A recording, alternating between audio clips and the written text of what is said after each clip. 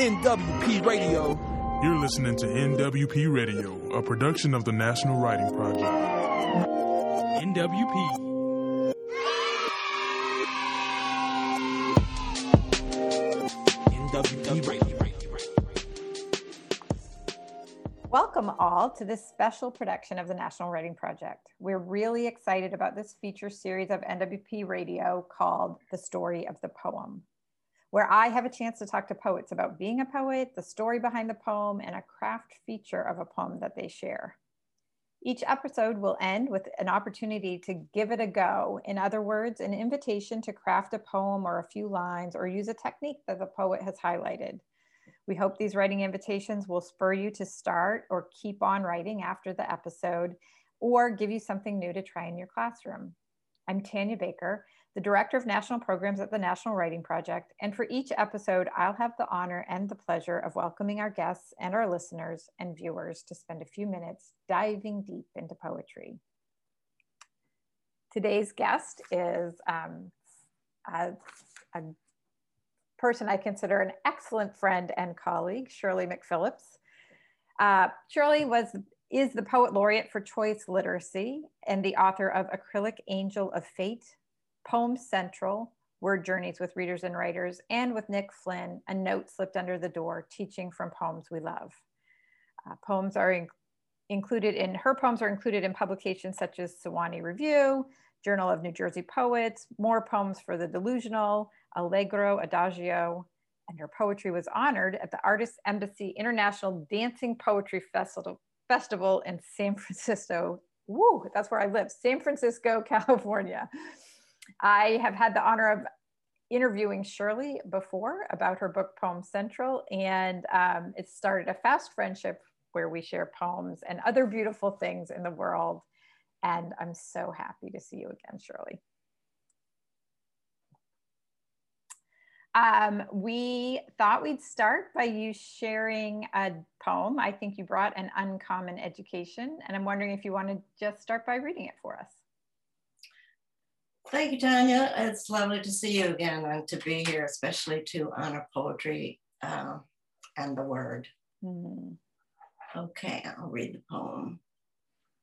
An Uncommon Education. Some harvest mice like to fall asleep in tulip petals.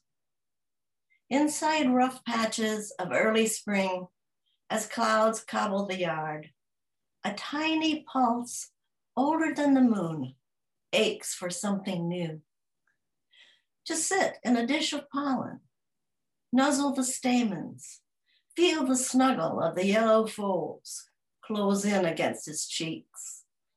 Whiskers encrusted with golden beads of nectar and rainwater, small mirrors of sunlight and stars. Hidden from itself, it is the face of a flower, a fleeting moment when secrets are not afraid and seeds of love rise on a light wind. Lovely, thank you. Can you tell us what's the story of this poem? How did it come to be?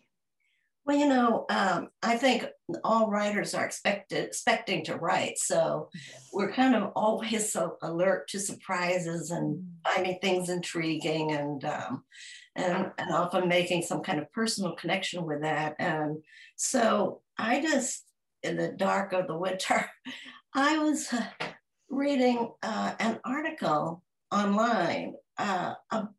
What struck me was I first saw this photograph, the one you just had on the screen, of a big tulip, and in the middle was this tiny little creature. And I just couldn't stop looking at it. It was so interesting and so pure and so sweet. Anyway, I read the article and I found out that it was telling about a British photographer who had a studio and a lot of acreage, and he was giving workshops to young people who wanted to be photographers, and they were learning to photograph animals. This is a very special thing to do because it takes great skill to photograph animals. They're interesting, but their actions, how they move, how they move, how they react to things, it just and to photograph well, that's what he was teaching them. So they discovered these little harvest mice who were curling up in the middle of flowers, especially tulips. And they were peeking out and loving to be in there, in the flowers. Just and so if you go on the internet, you can find hundreds of these photographs now, and just one is more interesting than the other. But I was so intrigued with this that I thought, I'm intrigued with that image, but I want to see about the words. I want to see if I can translate this to the words. And also, I made a real personal connection with it because it was during the middle of the pandemic. And I often felt like I want to be enclosed in a flower. Right. And maybe a tulip, maybe something else, but just that feeling. So that's sort of how I came about being interested in writing about it.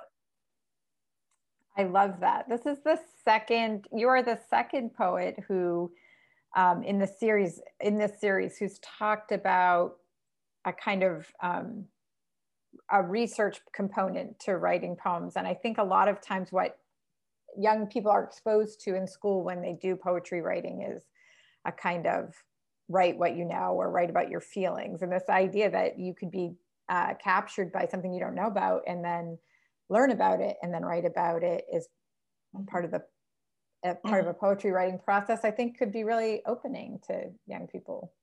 Mm-hmm. Well, really, it is about feelings, but it's not about writing about feelings. It's about feeling. Right. And so,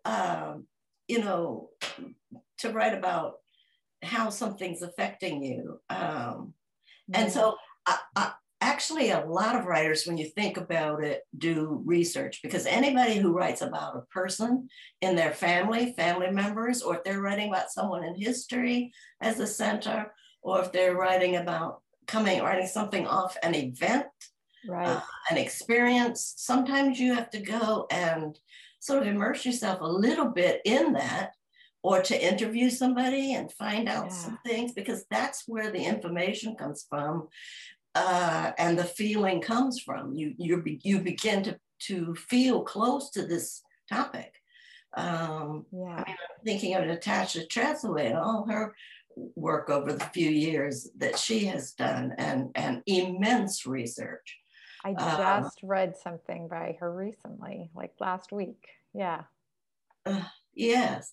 And so to me, that's the interesting part, because I like learning things new I like to feel that I'm finding out something, and it opens my eyes and makes me enthusiastic about. I start building a little passion about it, and then you write out of that. So yeah. I like that. Yeah, research. Now that we've heard how you came to be writing this poem, could you read it for us again so we can just hear it with that new information? An uncommon education.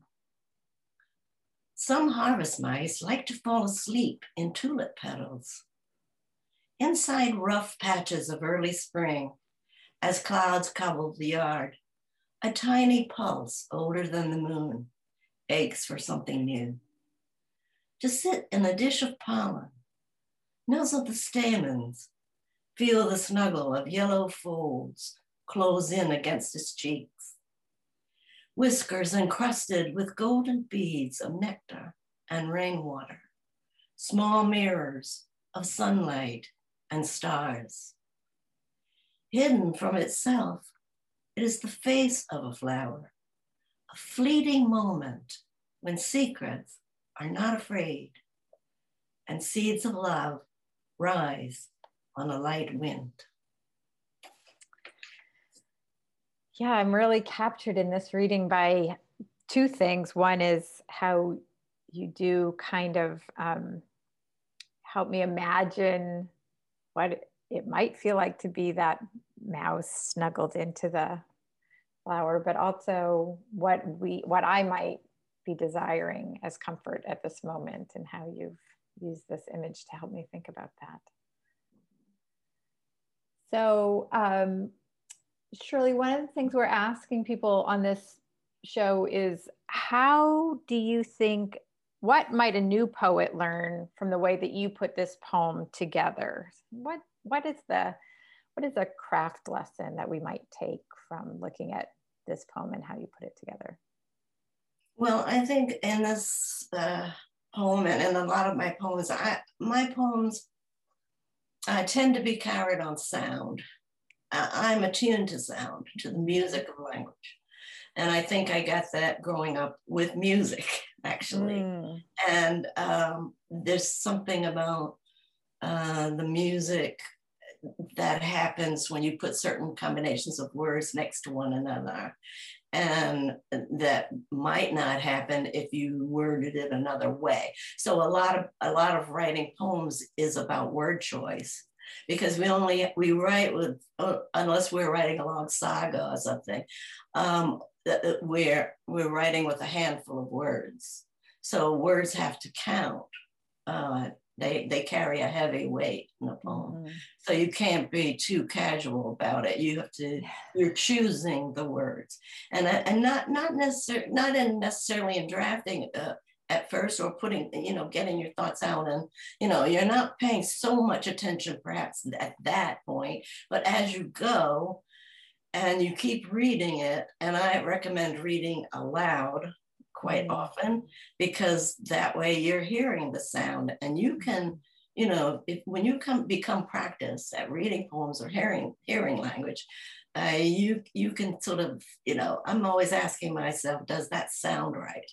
Does that sound right? Or if it doesn't, like it's jarring to me, like it doesn't sound right, and I know I have to make a word choice, but then what takes me to what choice? Like, what choices do I have to make? Yeah. Well, if we're dealing with sound, I'm just going to pick one thing. There's so many things to think about. There's so many tools in the poet's toolbox, but I'm just going to talk about alliteration, consonants, and assonance, which most of us know about alliteration. We've been taught that since grade school. Right.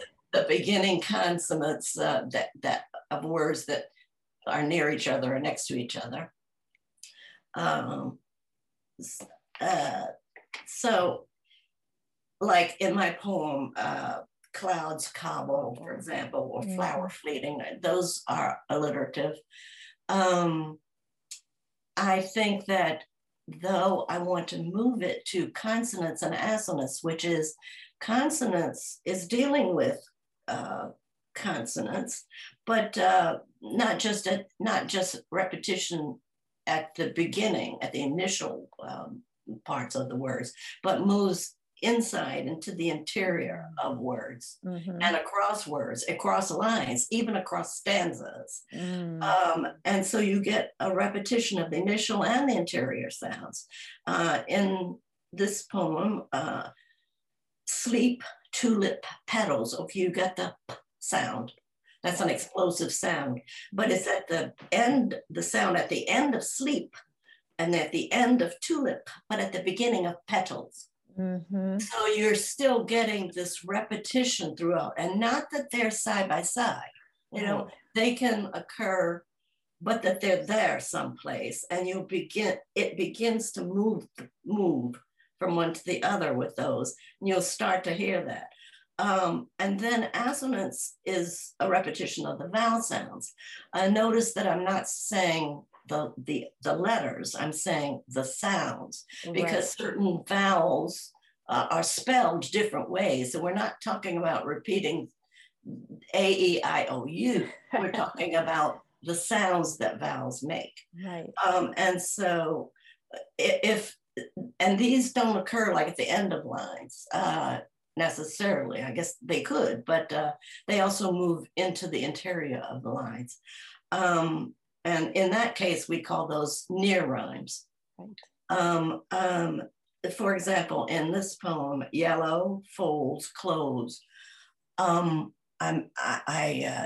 So it says, feel the snuggle of yellow folds close in against his cheeks. So you hear how that O moves right on to the next line. It does indeed. And that makes it flow. That takes it somewhere. And if I were to look more, it could even, that O sound, it could even be a flow even further into other stanzas, but right there you can hear it. Also the vowel, that short vowel, hidden itself is, those are very close together. Hidden from itself, it is the face. Hear that? Yes. So that short I sound, sort of moving that line along. Also fleeting, secrets, a flower, a fleeting moment when secrets, fleeting moment when secrets, that repetition of that long E sound. So those are some of the examples. And if I wasn't aware of it in drafting, I would be as I go along, because then I will not like how it sounds, and I will look for some consonants or some assonants, and I'll do something about it. I'll make a word choice, or I'll place it in a certain way. That's very nice, Shirley. Thank you. And I think one of the most helpful things you might have said is, I make a choice, but how do I make a choice? On what basis? Because I think we say that a lot to kids, like, make some word choice. But, and they say, well, I did make a word choice. I wrote down some words that I chose. Right.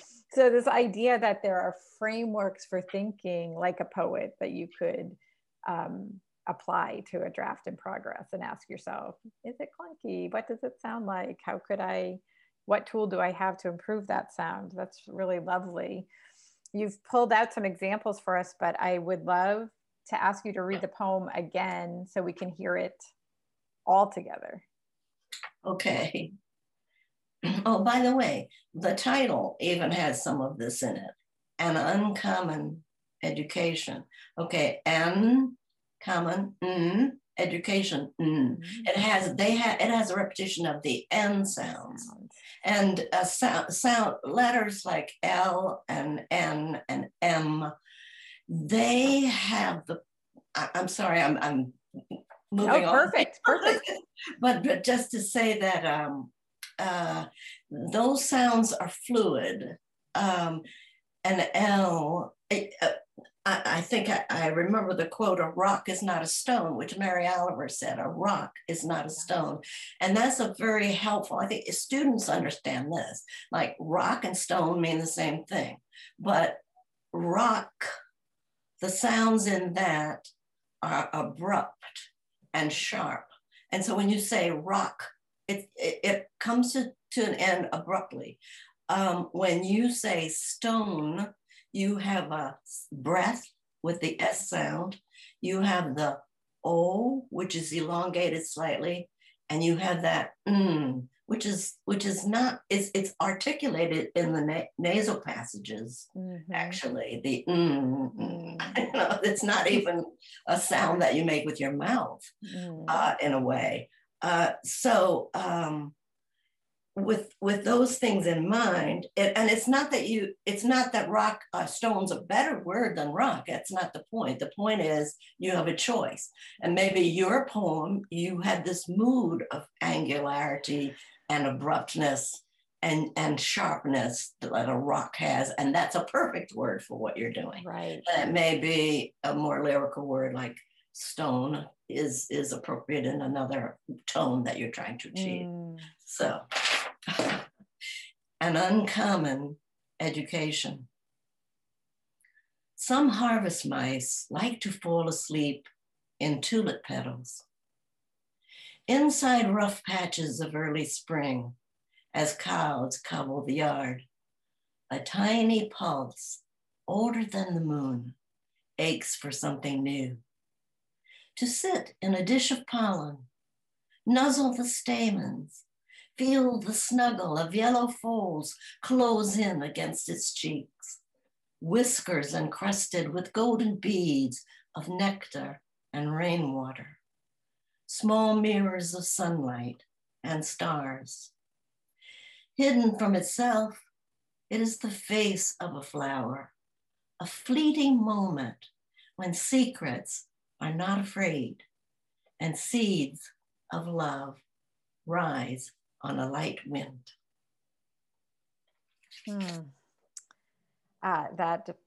The music of that poem rewards several readings. Shirley, thank you. We are closing the series with an opportunity, an invitation or provocation to poets who are listening. What would you like to invite our audience to try? Well, I said this before, but I'll say it again. As you draft and revise, and those two things happen at the same time. Some people think that you wait until you get this and then you revise it. Mm-hmm. But actually, it's a process of rereading and revising as one goes. So part of this would be to read aloud your passage, read aloud your line, go up close and read the line and ask yourself, how does this sound? But it can't just be line by line. That line moves into another line, makes a stanza. So you have to, at some point, read the whole stanza and see how it feels together, etc. So you're doing this at different phases. And also from what we were talking today about assonance and consonants, notice those places where you might make a new word choice. So you're asking yourself, do the words flow together to create the mood or the tone that the poem needs? And notice I didn't say that the poet needs, but the poem needs it. It needs it for the tone, for the spirit of the poem, for the depth of it. It needs this. It needs the words that's going to have the readers connect and bring out what you're saying. Mm-hmm. And then ask yourself, where might I use repetition of consonant sounds and vowel sounds across the lines and stanzas in order to brighten the poem and to help the readers connect? Because the feeling in a poem is what makes us connect. And I think this is on the screen. That's a quote by Scott Elledge. Yes. He says, it's what you hear that makes your heart thump or makes you feel a little giddy and out of breath. It's what you hear. Yeah. And so I put these suggestions in the form of questions because mm-hmm. I think these are the questions that people could keep in their notebooks or if you're working with students and ask them to consider them and have them at hand to consider those things. I like that. It's not a checklist. Have 3 F sounds in your poem, but questions to ask. Shirley, thank you. It's always a pleasure to see you and to hear you, and especially when we're talking about music or poetry and what makes it work. We're really thankful for your time today. I'm really honored that you asked me to be a part of this series because it certainly makes my day special, but it's going to make April Poetry Month very special as well. So thank you very much. Thank you. And now I also want to thank listeners and viewers. So thank you if you have tuned in to the Story of the Poem with Shirley McPhillips. And if you are new to the Writing Project, please find your way to our website, nwp.org, and sign up for our monthly newsletter so that you never miss another opportunity for a conversation with Shirley or the other writers and teachers who share their talk about craft and writing and teaching. Thank you, everyone. Thanks one more time, Shirley. It was a pleasure. NWP Radio. You're listening to NWP Radio, a production of the National Writing Project. NWP. NWP